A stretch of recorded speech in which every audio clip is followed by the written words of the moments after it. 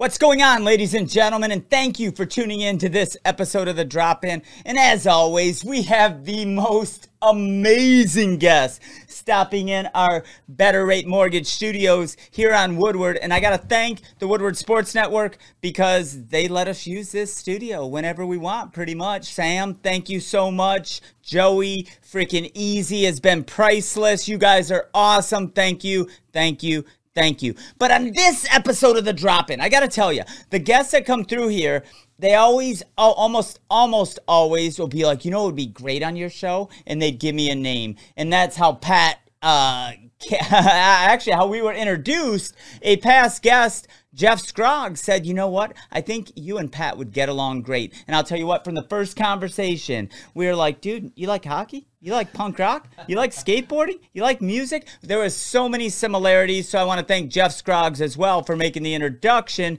and I want to introduce you guys to my friend Pat. And Pat, I didn't ask you before we sat down here, proper pronunciation of your last name? Yes, it's Deneau. Deneau. All right, I was right. Yeah, I was right. Yeah, it's French-Canadian. You watch hockey, right? So yeah. You've probably seen that name somewhere in the NHL. Yeah.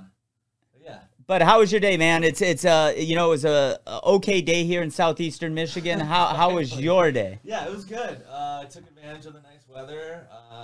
Super stoked that now that we're into May, maybe the snow is gone and the sun's kind of peeking through a little bit.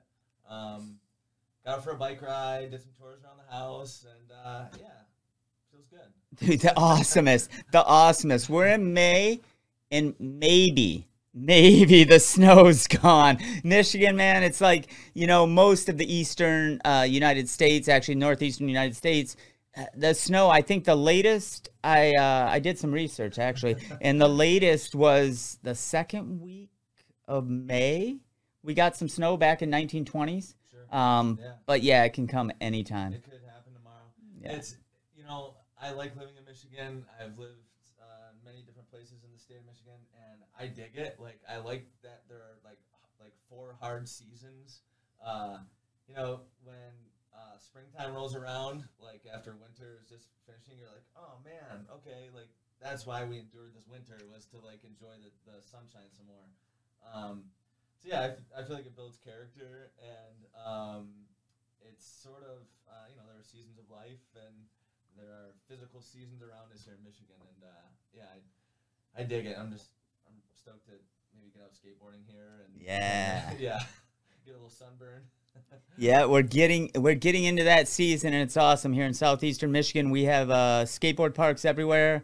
Thanks to the Tony Hawk Foundation, we have them. I mean, within a 10-mile radius, we probably have 10 parks now, and it's very accessible, and all ages from 5-year-old boys and girls to 50, 60, 70-year-olds out in Ann Arbor coming out and rolling around. It's awesome. Yeah, it's killer. I live pretty close to Riley, so that's like my home park, and it's kind of cool that no matter where you live in Metro Detroit, you can kind of have like a home base. Mm-hmm. Oddly enough, my wife and I used to live in Ferndale, very close to Geary Park. Like, I could almost like throw a baseball and hit that new skate park that's there now. Oh yeah, it got built this summer that we left, that we moved over to the west side of town. That park's really killer. Oh yeah. Yeah, I like those transition style sort of things. But yeah, and if you're on the east side, there's a couple parks over there, and yeah, it's a different time than it was when I was coming up in the 80s, when you were chasing backyard ramps, and you'd hear a fable of a half pipe or something somewhere, and you would go on a mission, where now you could pretty much have a map and all across the state. You could hit different parks you won't drive more than an hour without hitting a cement skate park. So everybody watching this from across the United States, come visit Michigan. Yeah. Come on out, especially if you're a skateboarder. If you're not a skateboarder, come out and enjoy the seasons. I mean, in October, you got the leaves changing. It is such a rad place. And Pat actually grew up north in Michigan, which is like a winter wonderland. And I'm super interested to know how it was growing up there, because so many people, when they talk about up north in Michigan, it's a vacation conversation. Yeah. And so how was it growing up in northern Michigan? Yeah, that's a great question. So I grew up in a little town called Walloon Lake, which is like right between Petoskey and Boyne City. Way up north. Yeah, you're looking on the hand map here, it's up here. And so in the 90s, there really wasn't like this Tim Allen-esque sort of like northern Michigan, where the winters are beautiful every single day, and the summers are filled with wine tours and blah, blah, like that. It really wasn't quite like that, at least for me when we grew up there. It was great, and my sister Liz and I spent probably 24 hours a day outside, it seemed like. Like, I have little to no memories of being inside. Like, even in the middle of winter, we just found stuff to do outside. We got to snowboard a lot and ski. My dad was a ski patroller at Boyne Mountain. So, oh, cool. Yeah, so spent a lot of time at the two different Boyne skiing resorts. Yeah, and it was cool. Did a lot of fishing. My grandpa lived up there, too. He retired in Petoskey after working for the Detroit News and then Channel 7 here in Detroit, maybe at the end of the 70s, early 80s. So we had family up there, and it was great. But what I will say is it is difficult to really find a living up there, too. So like you're saying, it is very much a tourist sort of place, and it's great in the summertime. But, like, oftentimes all those downstate people from around here or wherever head back home, and then, you know, the economy maybe takes a dip. Right. You know, and then, you know, you get some skiers and stuff like that in the wintertime, but the economy up there is very much based in the pure Michigan. Right, the tourism yeah. drives it, especially, you know, going up that way. There are a bunch of ski resorts, and we have some world-class golf courses throughout. But outside of that, there's those in-between times that the industry is downstate. Yeah.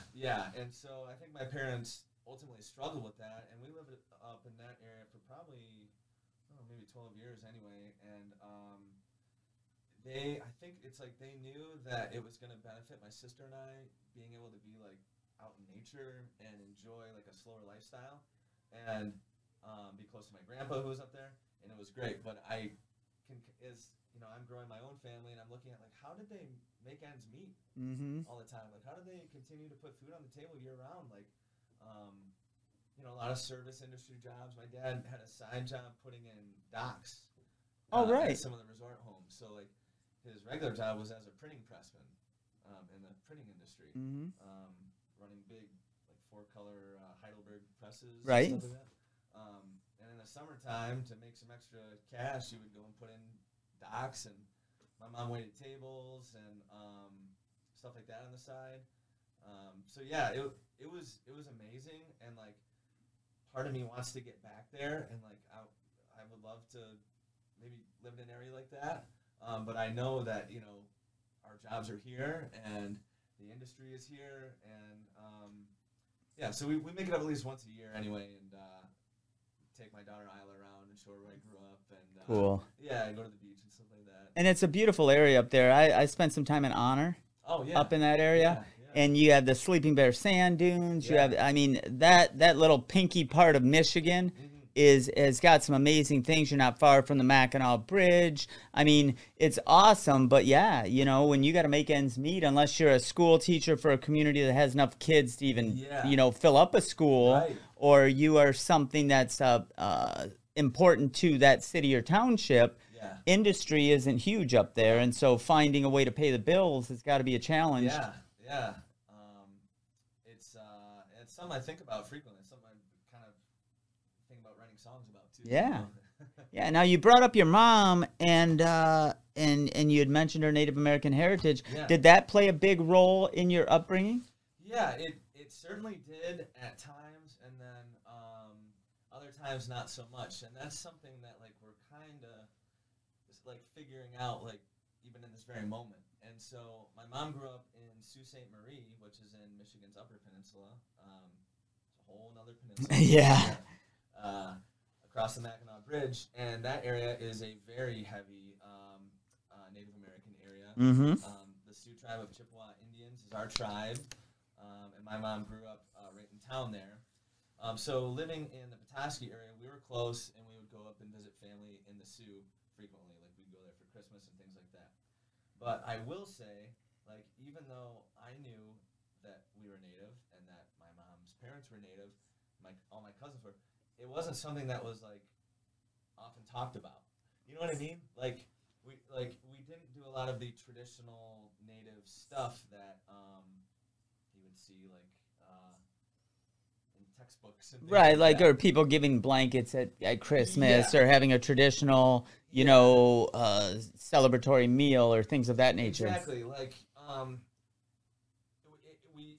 didn't follow a lot of those traditions, and like as I've learned more about the culture and had more discussions with my mom about it, she, has sort of come up with the concept that when her parents were growing up in Sault Ste. Marie, it was almost like, hey, you know what? Maybe let's not.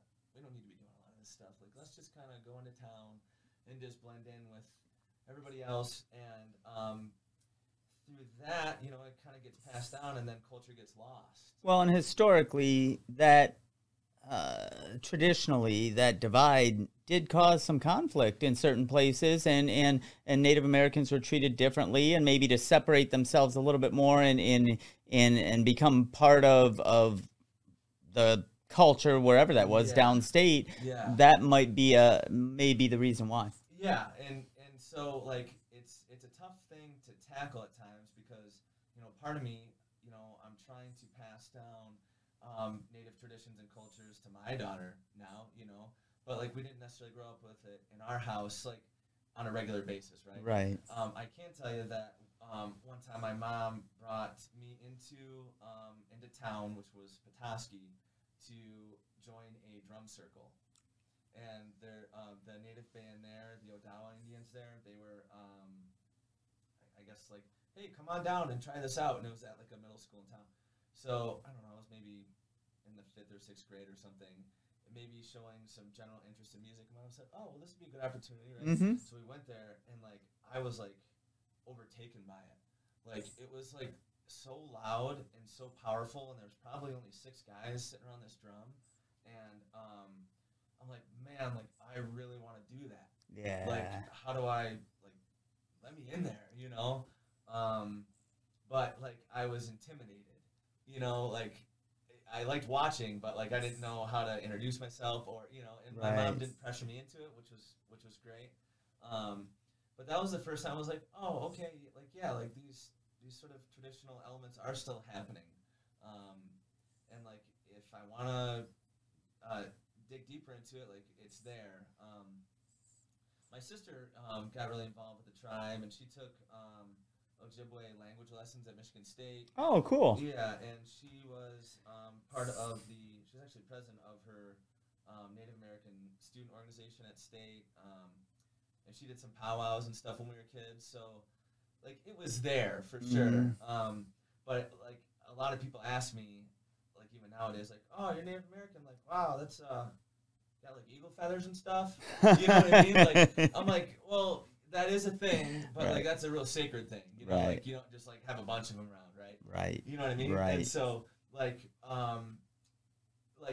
there are elements of it that I'm connecting with and like trying to incorporate into my life, and yeah, a lot of that can be traced back to our time in northern Michigan for sure. Yeah. And the native culture is amazing. I've developed some strong friendships with some friends out in Albuquerque, in Denver, and done different events over the years. And just some of the tradition just blows me away because I've gotten to actually experience it and be a part of it.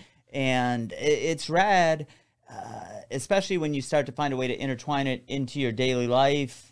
As little or as big as you need to, just because staying connected to that, especially in this country, I think is so important. Important. Yeah, it's fulfilling culture. It's taking care of your elders. It's taking care of Mother Nature. It's taking care of your body. Yeah. It's everything that they're talking about is good. And it's living on purpose. There's a purpose to almost everything you do in the native culture, and I love that. I love that part about it. Yeah. So I'll teach you an Ojibwe word. So Ojibwe is the language that our tribe speaks. So the Sioux tribe of Chippewa Indians up north uses Ojibwe as their main language, as do many other tribes in Michigan. So So I will say thank you to you for sort of understanding a little bit more about Native culture and appreciating it. And the way you say thank you is miigwech. Miigwech. Yeah. And if you're really thankful, is somebody say chi miigwech. Okay. So thank you very much. Ah, Yeah. cool. Yeah. Did you getting this? Educational show. The drop-in is educational. Yeah, I always say get your notebook out, write it down. And so remember these things. Remember the little lessons that you pick up here on the drop-in, especially with my boy Pat. And I want to thank you again for coming in today. You know, it's always rad to meet new people, to have new stories and different things like that. Now, early in your teens, you had quite a transitional time because you guys moved into the Metro Detroit area, and coming from up north, that had to be quite a culture shift. It was wild, yeah. I had been to Detroit before. In fact, I was born at Bon Secours, like on the east side in Grosse Pointe. And my parents' first house was actually in Detroit on the east side on Bishop Street. So we were sort of originally from Detroit, our family core was, and then we went up north when I was real young. Coming back to Detroit, like all of a sudden school was very hard. I remember like that was the first thing. The school district that I was in up north was great, but like nowhere near where I went to school when we came down here. It was much faster paced, and I remember specifically like struggling and going to one of my teachers. It was a science class, and I was in the 8th grade, and saying like, I understand that you're talking like to this class, and we have a textbook, but I have no idea what's going on in it. Like it just looks like a foreign language to me at this point. And I remember she was like, "Wow, like what do you mean? I don't understand. Like what do you none of this is familiar to you?" I'm like, "Absolutely not." And that took a lot for me to say that, you know, because right. Yeah, like you want to succeed, you want to like pass the stuff like everybody else in your class, right? But at that time, it's such a transitional time for anybody being in their early teens, and you don't want to get a reputation, and you don't want to step out of line. So that took quite a bit of fortitude to step up and say, I don't get it. Yeah. And like, you're trying to make friends, right? And you're trying to fit in, and all my friends were still up north, you know? So like, and now I don't understand what's going on at school, you know? Like, right. Yeah, so it was difficult on certain things, and like I remember, you know, sometimes there'd be a fight and things like that. And, like I don't want to fight anybody, you know, like please do not fight me. Right. I'd rather not. But you know, maybe that stemmed from some of the learning issues that I was having, and you know, I ended up getting it sorted out, and my parents found tutors for me, and I battled through it. But I'm thankful that we made the move when we did, because like Metro Detroit area is like, I don't know, it's where I feel most at home, you know. Okay. Yeah. And then this is always awesome, because I love, especially if somebody is into skateboarding or got into skateboarding or punk rock, when they got into it is so important. If it's in their early childhood, in their teens, in their 20s, it's very indicative of the impact it's going to have on your life. And for you, when did Thrasher Magazine, skateboarding, punk rock get inserted into your life? Yeah, so that probably runs right around this into when we moved to Metro Detroit from up north. I knew about skateboarding up north. I was a snowboarder as a young kid, and was definitely interested in skateboarding, but like in northern Michigan, like particular I live, there were no curbs. Right. Like the little village or township that we lived in, like it was just houses. Like even if I wanted to like wax up a curb and just do like a 50-50, there was no place to do that. Right. Like I spent a lot of time in my parents' garage just like doing kickflips and pop shovels and things like that.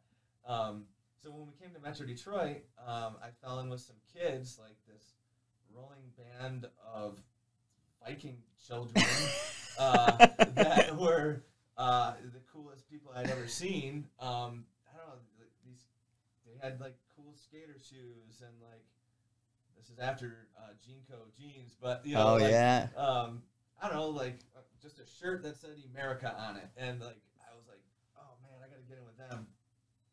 So a real close buddy of mine, Andrew McGuire, who's a photographer now. He does a lot of like lifestyle, action sports type photography. He lives in Breckenridge area.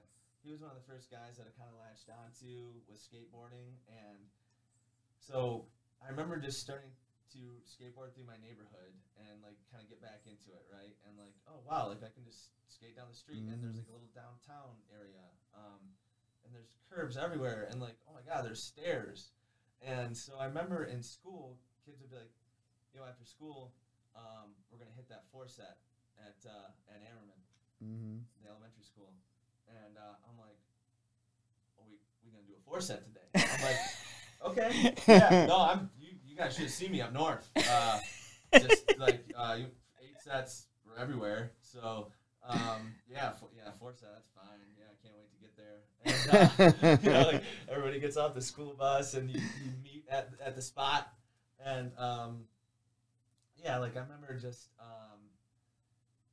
like really connecting with that group of kids, and like I remember specifically like thumbing through Thrasher magazine.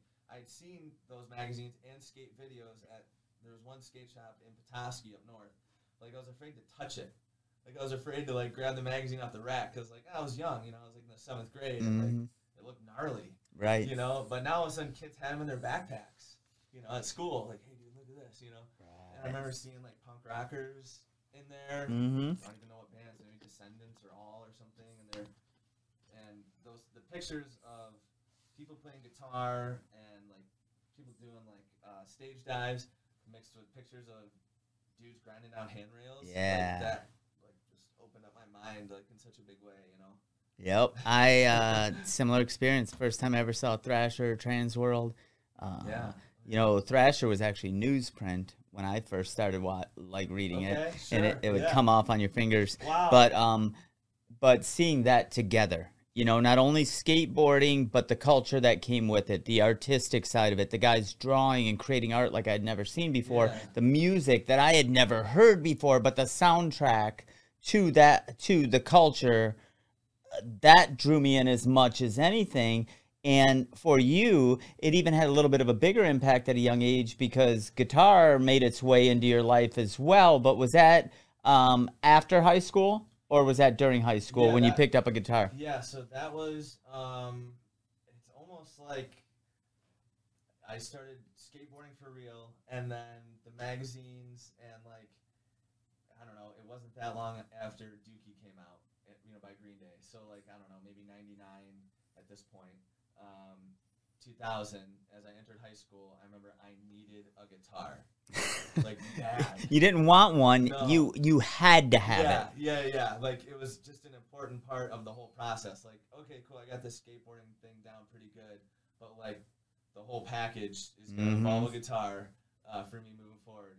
And my dad took me to Wonderland Music, which is no longer there. It was on Novi Road, north of Grand River. Kind of by 96 there. Really cool old sign that's still there. Really cool Wonderland Music Plaza sign. And we went in there, and the budget was minimal. And I think it was for maybe Christmas or something.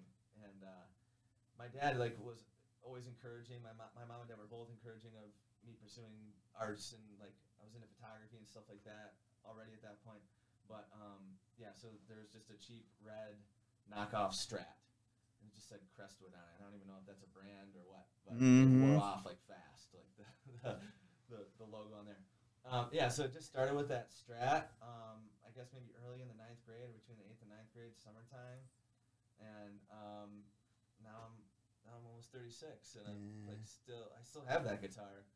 It's crazy how instruments do that because when we talked before the show.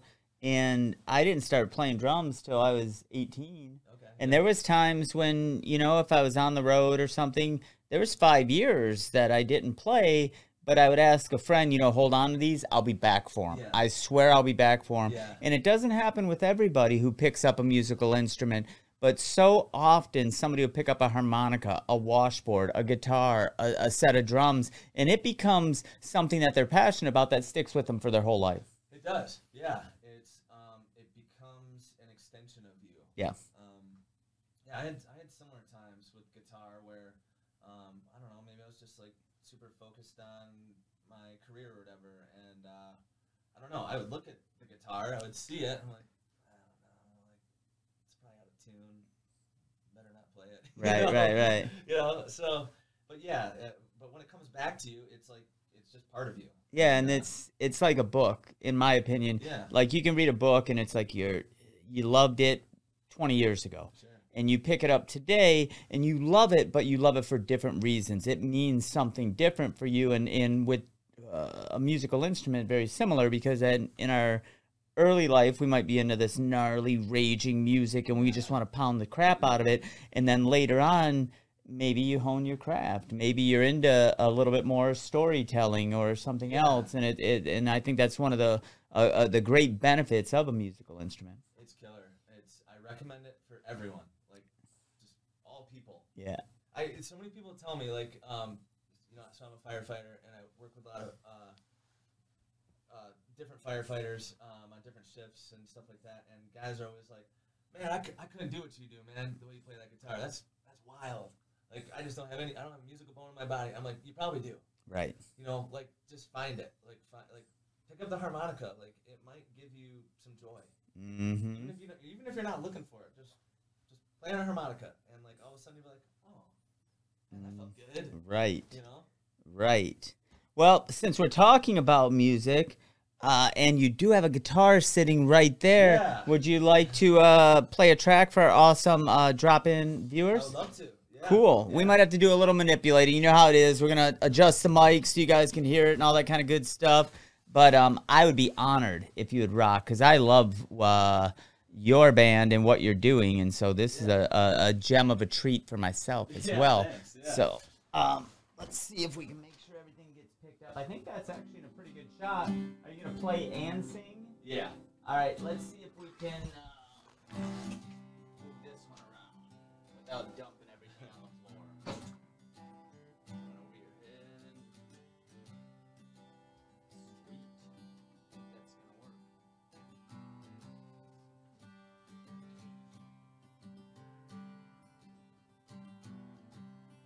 Cool.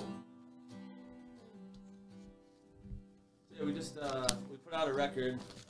My group, the City Lines, put out a record last November. It's called "Waiting on a Win," and super proud of it. It's 10 songs that we found a way to sort of all weave together that sort of tell one big story. So if you go back and listen to it, you know, there's some highs and lows and things like that. We released a couple singles off of it. This song I'm about to play is not one of them. And like, for some reason, this one sort of became everybody's favorite song in the group. And it's a self-referential song. And it's just a fun story I like telling. And it's called East Jordan Ironworks.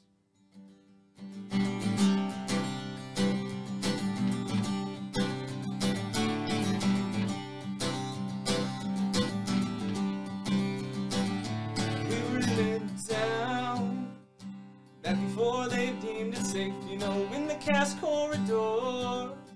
Our folks called it a dangerous place, and I can picture his face right now. Smiling through crooked teeth. He had his flashlight in our eyes on the dimly lit side street. Most of my heart is beating to the sound of nostalgic nights in an empty downtown. Under flickering lights, we watch the city breathe in and out. Sitting on a curb, I look down and read East Jordan Ironworks. Woo! God knows what we were up to. Oh, we had done it a million times, someone else better drive. We'll follow Woodward up to the city line. And before I can let it go, I'll have a laugh thinking about my friends. Man, we were so in it back then. Memorizing maps and where the sidewalks crack. Most Most of my heart is beating to the sound of nostalgic nights in an empty downtown. Under flickering lights, we watch the city breathe in and out. Sitting on a curb, I look down and read East Jordan Ironworks. Woo!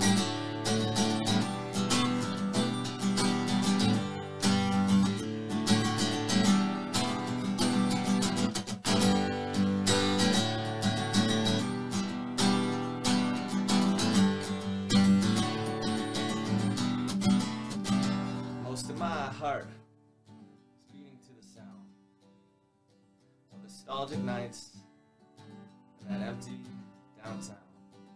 Under flickering lights, we watch the city breathing in and out. And I'm sitting on a curb.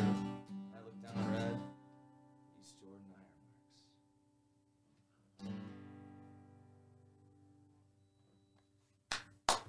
Ironworks. Yeah, only the City Lines live, only on the drop-in. Thank you so much, dude. Yeah, thanks, man. Yeah, it felt good. Awesome. Yeah. So now we're gonna get back into the interview now. That was just like the interlude, give you guys a little taste. But thank you so much. Cool.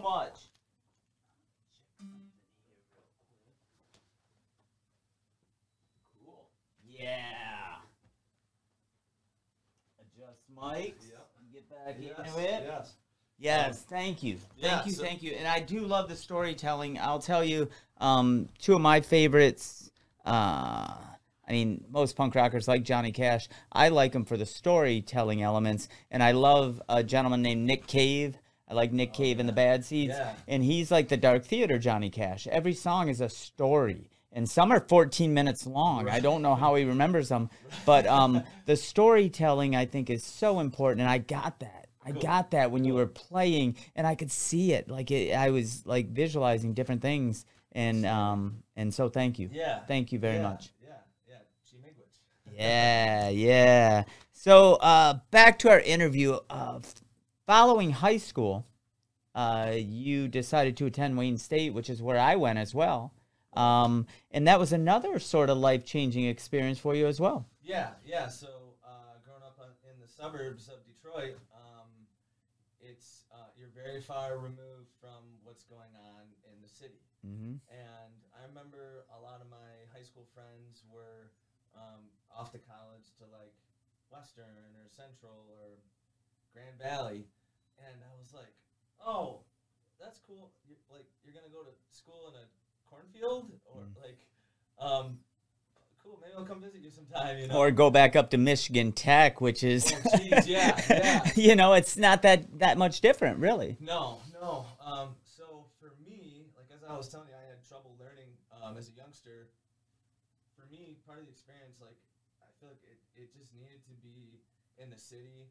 I needed to like get some of those like outside of the classroom educational experiences. You know, what was so great about Wayne State was it is like so diverse. There are students from all over the world there. Yeah.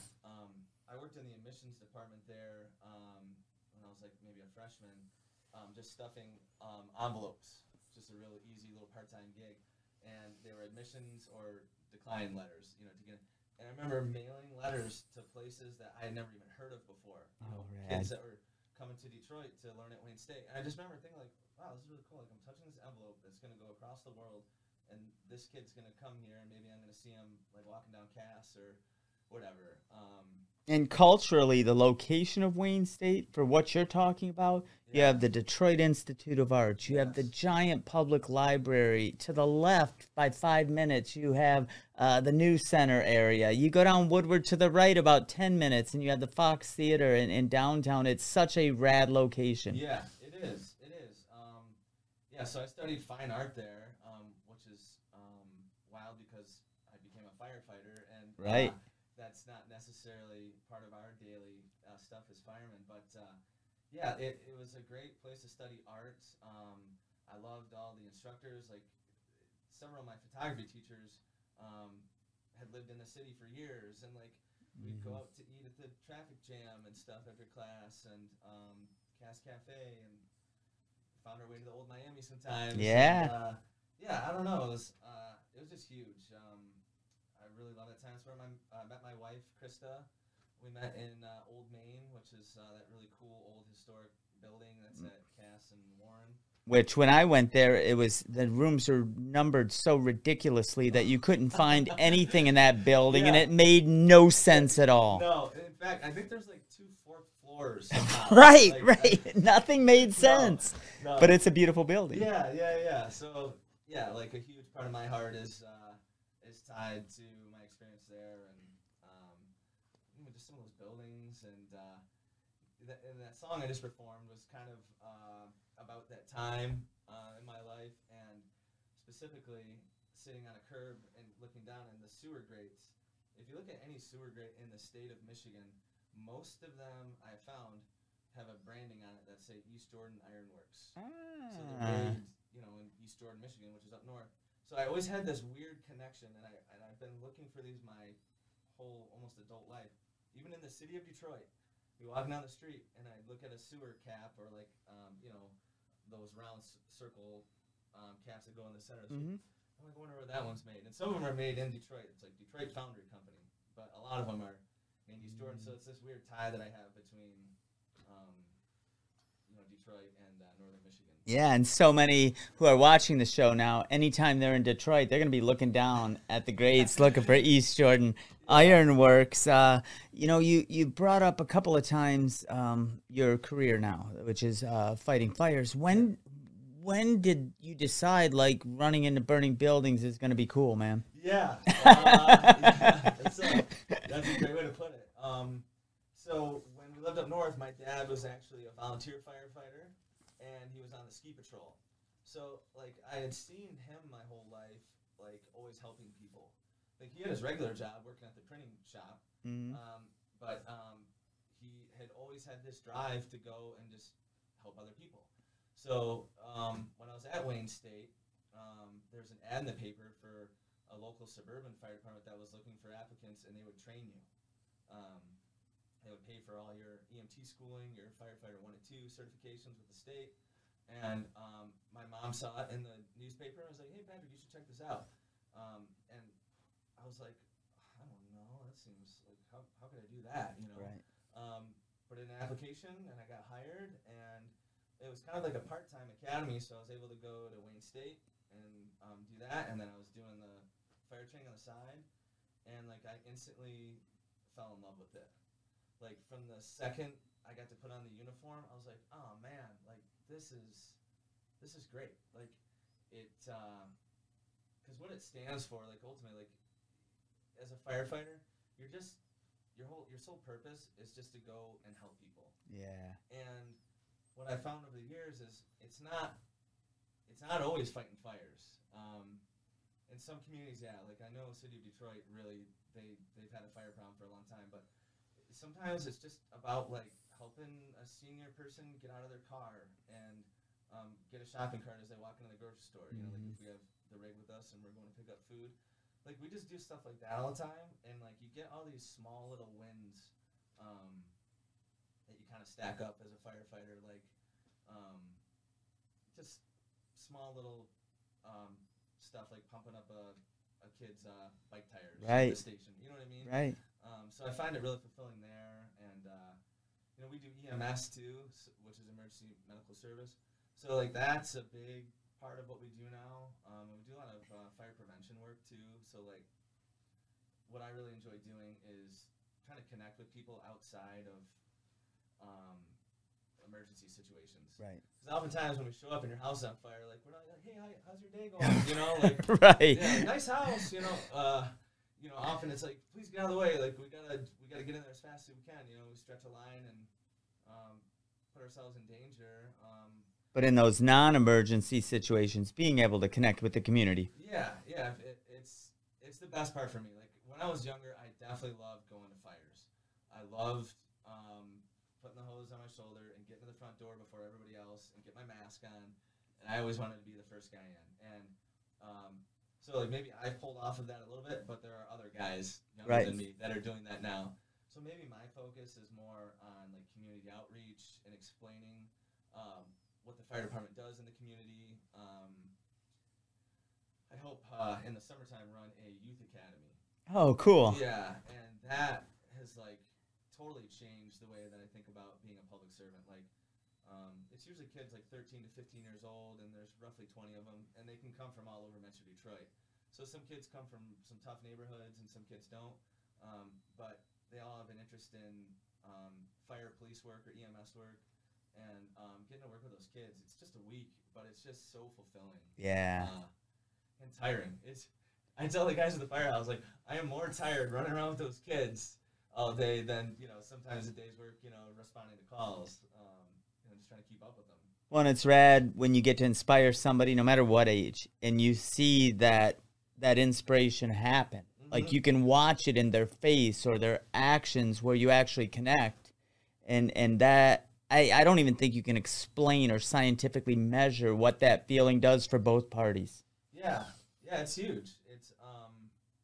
It's like, if I can just give a little bit like that on a regular basis, it just feels good. Mm-hmm. I dig it. I'm at this like weird point in my career now where I've been on almost 15 years, so like I'm in like I'm not the young guy anymore. Right. I'm not the young fast dude. And you're not the dude long in the tooth. Yeah. Like, yeah. Yeah, so you kind of have to find ways to new ways to appreciate the job and like keep yourself excited about it, and like connecting with those kids is definitely it's been great.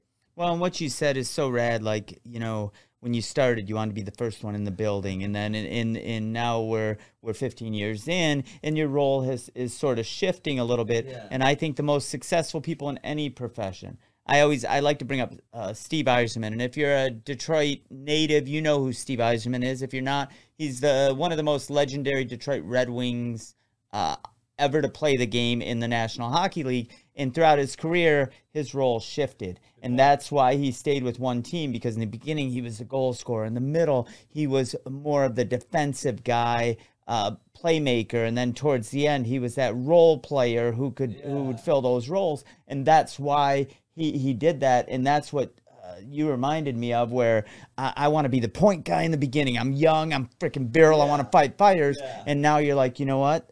My view of public service has shifted a little bit, and getting the cat out of the tree or helping somebody unload their groceries is very important right now. And the next phase, who knows what that will be? It's hard to but say, but that transition and that growth is super rad. Yeah, I appreciate that. That's I haven't even thought about that. It's funny that you mentioned that. I remember like when you go through interviews for promotions and things like that, they say like, what's your leadership style, or like, how are you gonna motivate your people or whatever. And I always think about Steve Yzerman. Yeah. Like, it's just growing up watching him, he was often silent, but like he always went out, or not silent, but like he said the right thing at the right time, and he led by example a lot. But you're saying he's silent. I think he wasn't the flamboyant guy who needed to be at the front of the camera all the time, and he was this humble, quiet leader. That's the best way to describe it. Yeah. Yeah, I love that. Yeah. And now he's building teams all over and he's back in Detroit, and it's super cool. Super cool to see him here.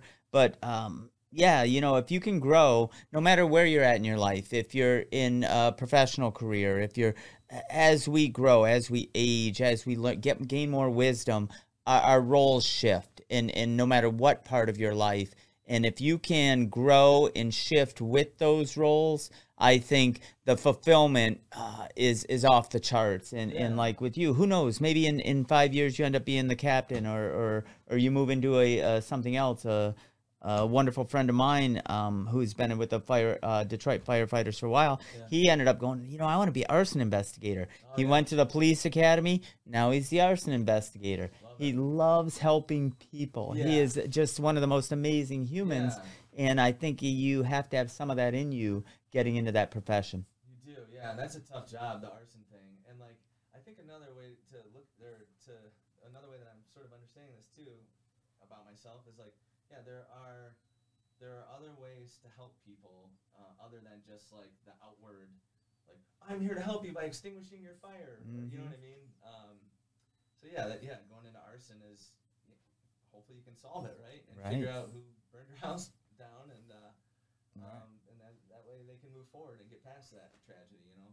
So rad, Yeah. so rad, and thank you for what you're doing, because it is such an important part, and I don't know too many people in my life that would say, yeah, I think running in burning buildings, that sounds like a good way to pay the bills. Yeah. I don't know a lot of people, but it takes a special kind of person, and I believe you are one of those, as you're proving with your actions. Well, thank you. Yeah, I appreciate that. Yeah, it feels good. Yeah. And now let's get back to something a little more lighthearted, because you rocked a tune here. You talked about the city lines. How long you guys been together? How did that come together? Because you're making some pretty amazing music. Yeah, thank you.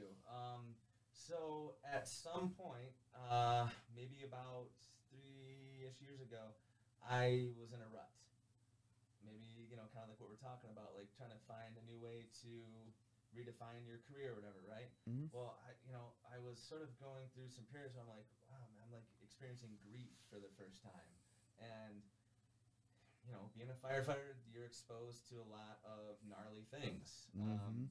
And that goes for any sort of community that you work in. You could work in the nicest, affluent community there is, and there's still going to be just weird things happen to human beings. And so I remember thinking, where's my guitars? Like, I think that I need to start figuring this out and put it out through the guitar. Mhm. And so I just started strumming on some songs and playing cover songs in my basement. And then I thought, well, maybe I don't know, I should start writing about some of the stuff I see at work and how that makes me feel. And so I started just taking notes throughout the day, on my cell phone, just cell phone notes, oh, this is a really weird thing that happened, and luckily it worked out, and I'll just make a little note about it. And then so somehow I started turning those into lyrics, and I reconnected with some old buddies from high school.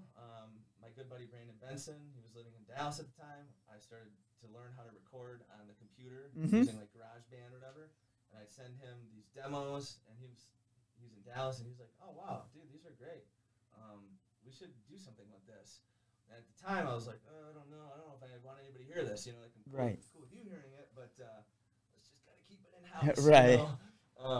So anyway, he moves back into town. We recruited a drummer, a lead guitar player, and then we started work on an album.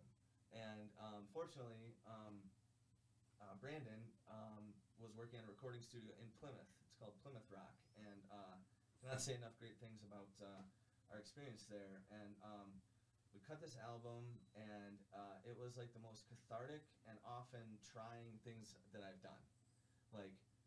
How is playing guitar and singing hard? It shouldn't be, right? It was harder for me than running into a house that's on fire.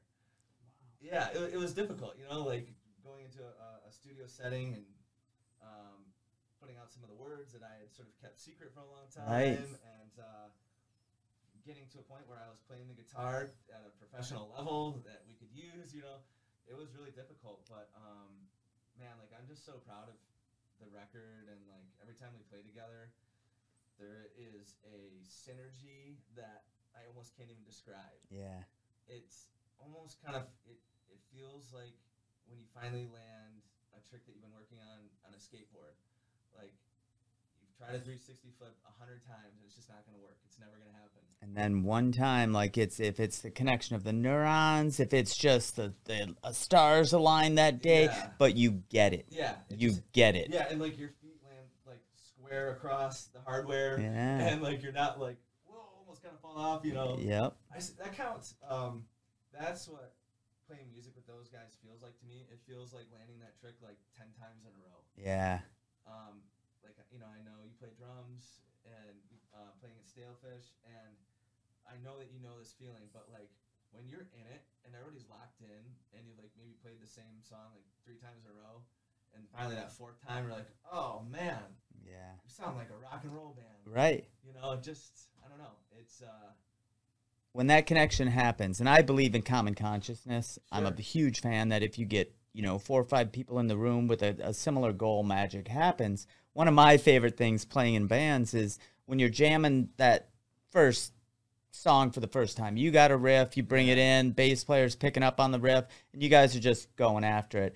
And then unannounced, nobody even knows, and you all change at the exact same time, or you have a stop and nobody talked about it and you guys do. And I'm getting goosebumps talking about it because it's such a crazy thing that just happens when you're in that room in that moment. Yeah. It's like divine. It's like yeah. I know that exact feeling too, because like maybe you know that pause might go there, like when you played it at home or whatever. You take it to the group or whatever, and you're playing it like, I don't feel like explaining every part of this song. Like I don't want to be like, okay, after the second verse we should do a little boom. Right. You know, you just kind of like, hey guys, I got this song. Let's see how it sounds, right? And everybody joins in. Yeah, and then like the second verse is about to start, and all of a sudden, and like everybody lands on the same thing, and I'm like, what? Right. Like what just happened? It's magic, man. It's magic. Yeah, I love it. Yeah, it's a great point. Yeah, when you can find guys that or girls that you do that with, there is something special about that. Now, how often do you guys practice? Do you practice regularly? Like what? How often? Yeah, yep. So we get together usually once a week, and we call it City Lions Night. And the three of us in the group are dads, and we all have full-time jobs, and it's hard to carve out time to do anything, right? But we found a way to make like 2 hours work on a Sunday night, and that's been great. Like I really often look forward to that. Our bass player's on tour right now with his other group. They're called We Are the Union, and they're on tour with Eve 6 right now. So we've been practicing without him, and can't wait to get back playing with him too when he's back in town. And yeah, it's one of those things where it's a cathartic, sort of therapeutic.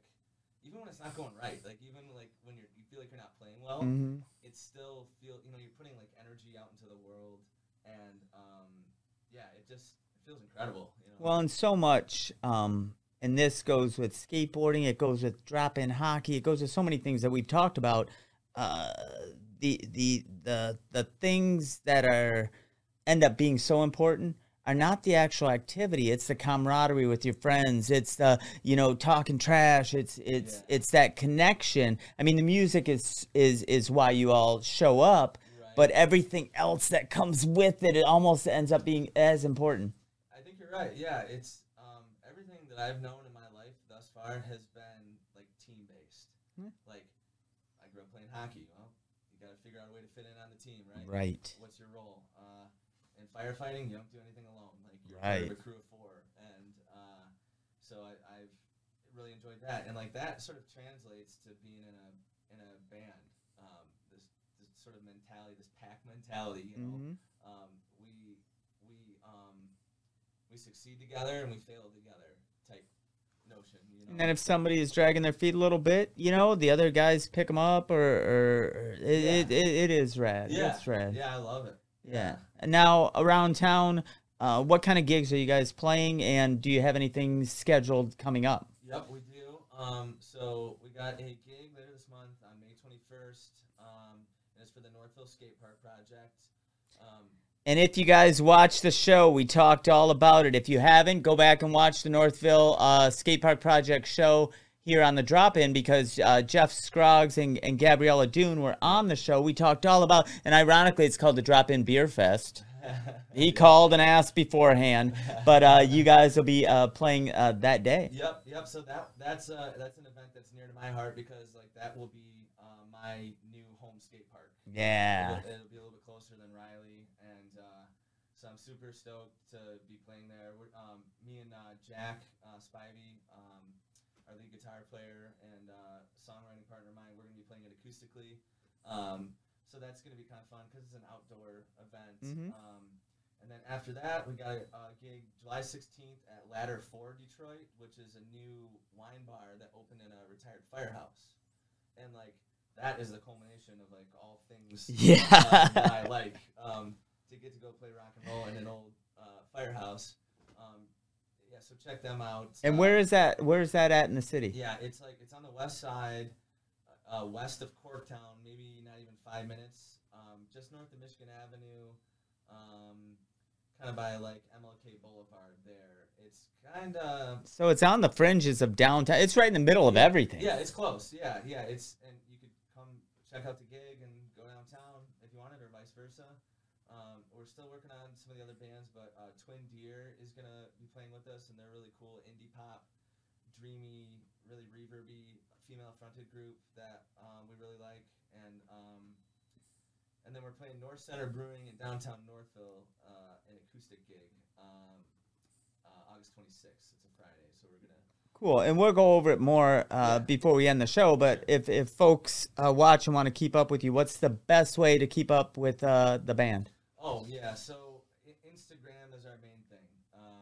We do have a website, it's just thecitylinesmusic.com, but Instagram is the best way to get a hold of one of us to if you want to play with us, or if you want to say or write us a message and say, hey, I'm a firefighter and I like guitars too, like. That'd be great. Right. Connect to it. I'd love to connect with anybody. It's like what this whole thing is about is just sort of making connections with people, you know. And on Instagram, it's at the City Lines Music, correct? Yes. Yep. Okay, cool. Very cool. Well, do you ever get it? Do you get to skate much these days? I had to ask. Yeah. Do you get out on your board at all? So not nearly as much as I would like to, but like I am sort of rediscovering skateboarding now through my daughter. Isla is like 2.5, and every time we go outside and go in the garage to get her soccer ball or her wagon or something, she's like, Isla skateboard? I'm like, yep, Isla can skateboard. Let's do it. And so we got her a helmet. Oh, cool. And I usually just put her up on the board and hold her hands, and we skate back and forth on the sidewalk, and then she'll get tired of that, and she'll Daddy skateboard? So then I'll do a manual down the sidewalk and ollie over my helmet or something, right? Doing presser, but it's tough, particularly with working at the firehouse and right, doing this music thing and being a present husband and dad. It's crazy. But I'm particularly excited about the notion that there might be a skate park within a few minutes of my house, right? With this Northville thing, and I'm looking forward to that because I will make time available for that. Well, and if your young lady decides to take a shine to it, I mean, the women around the world are just so amazingly talented. And mark my words, there's going to be a time soon where there's not a men's and a women's division, because it's going to be like this. I really think I watched a lot of over the last few years, with the Do Action Sports Tour and the Olympics and all that stuff. Just that line is getting in with kids being able to get into it younger, to have it so accessible as it is now. Man, it's so rad. That's a great point. I think skateboarding, right now, it seems very exciting. I follow some skateboarders on Instagram, and I'm in barracks.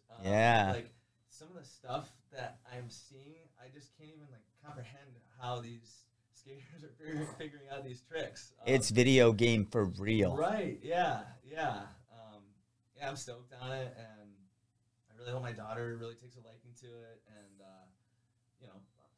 if she likes it, she does, and that's great. And I'm going to support her 1,000% on that, because she's growing up in a neighborhood where there are curbs. Yeah.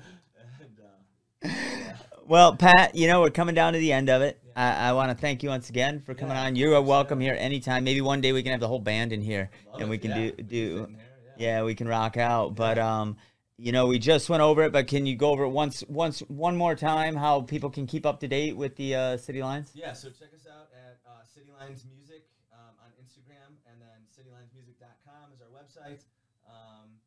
Shoot me a line. Like I said, I love connecting with people. I love talking about guitars. I love talking about firefighting and punk rock and songwriting, and so hit us up. We're local dudes, just kind of having fun with this thing. Yeah. One more thing, if anybody wants to buy the record, what's the easiest way to buy the record online? Yep. So we're gonna have them in person, vinyl at our shows. Those should be coming in shortly. You can pre-order it from our website, citylinesmusic.com, and Yeah, like we're on Spotify too. That's the digital download, stuff like that. And we're also on Bandcamp. And I need to be better about pushing social media stuff and stuff like that. So I appreciate that. Yeah. Please check it out. Go listen to the album and shoot me a note about it. Would love to hear what you think about it either way. Right on. Well, thank you once again, and you agreed to close the show with another cut from the City Lines. So thank you guys so much. And to close this week's show, my man Pat's gonna close us out with some more City Lines, man. Let's do it. Oh, and I'm sorry, I have to say one more thing. This little figure here, I didn't want to say anything in the middle at the beginning because everybody would stare at it. But my buddy James said, he's like, you know, all your skateboards got a Frankenstein guy. I'm going to a monster convention. I'm going to see if I can find an action figure. And he did. And then he made a Gerald Valley fingerboard for Frankenstein to hold. So I want to thank you, James. It's freaking rad, and I appreciate it. So that's all. But whenever you're ready, brother. Yeah. Let's get this one here. Yeah, I love that. It's super cool. So rad. Yeah. I had the crazy Frankenstein connection. I love it. Or collection Yeah, over yeah. the years.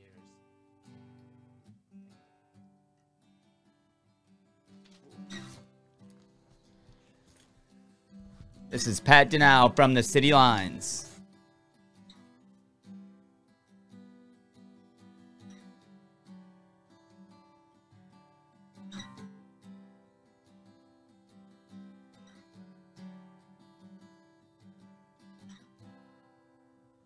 The song's called Lightning Bolt. Oh, I feel my heartbeat in my head. I ran down the store to get some payment. Hanging around this town since I was a kid. I'm finally digging up some inspiration. Oh, I know I can already tell how this one is gonna go. Tomorrow I'll crawl back to work and try not to be such a jerk. I can't make any guarantees.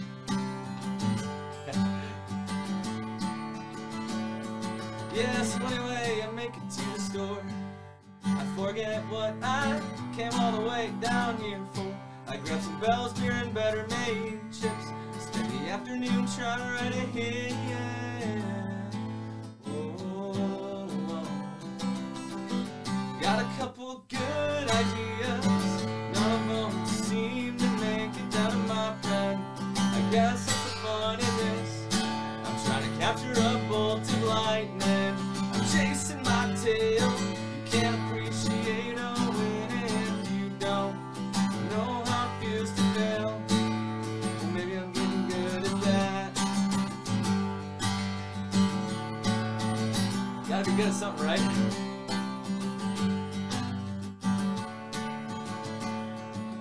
I got a song stuck in my head.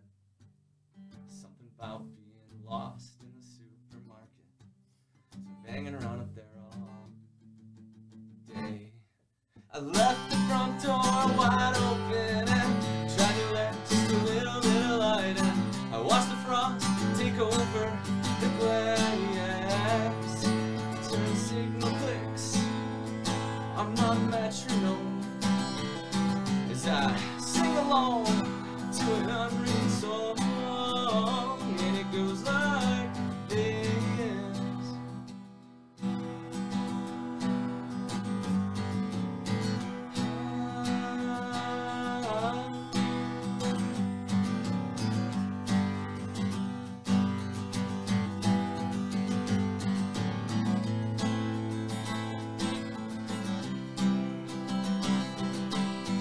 Got a couple good ideas. None of them seem to make it down to my pen. I'm trying to capture a bolt of lightning. I'm chasing my tail. You can't appreciate a win if you don't know how it feels to fail. Well, baby, I'm getting good at that.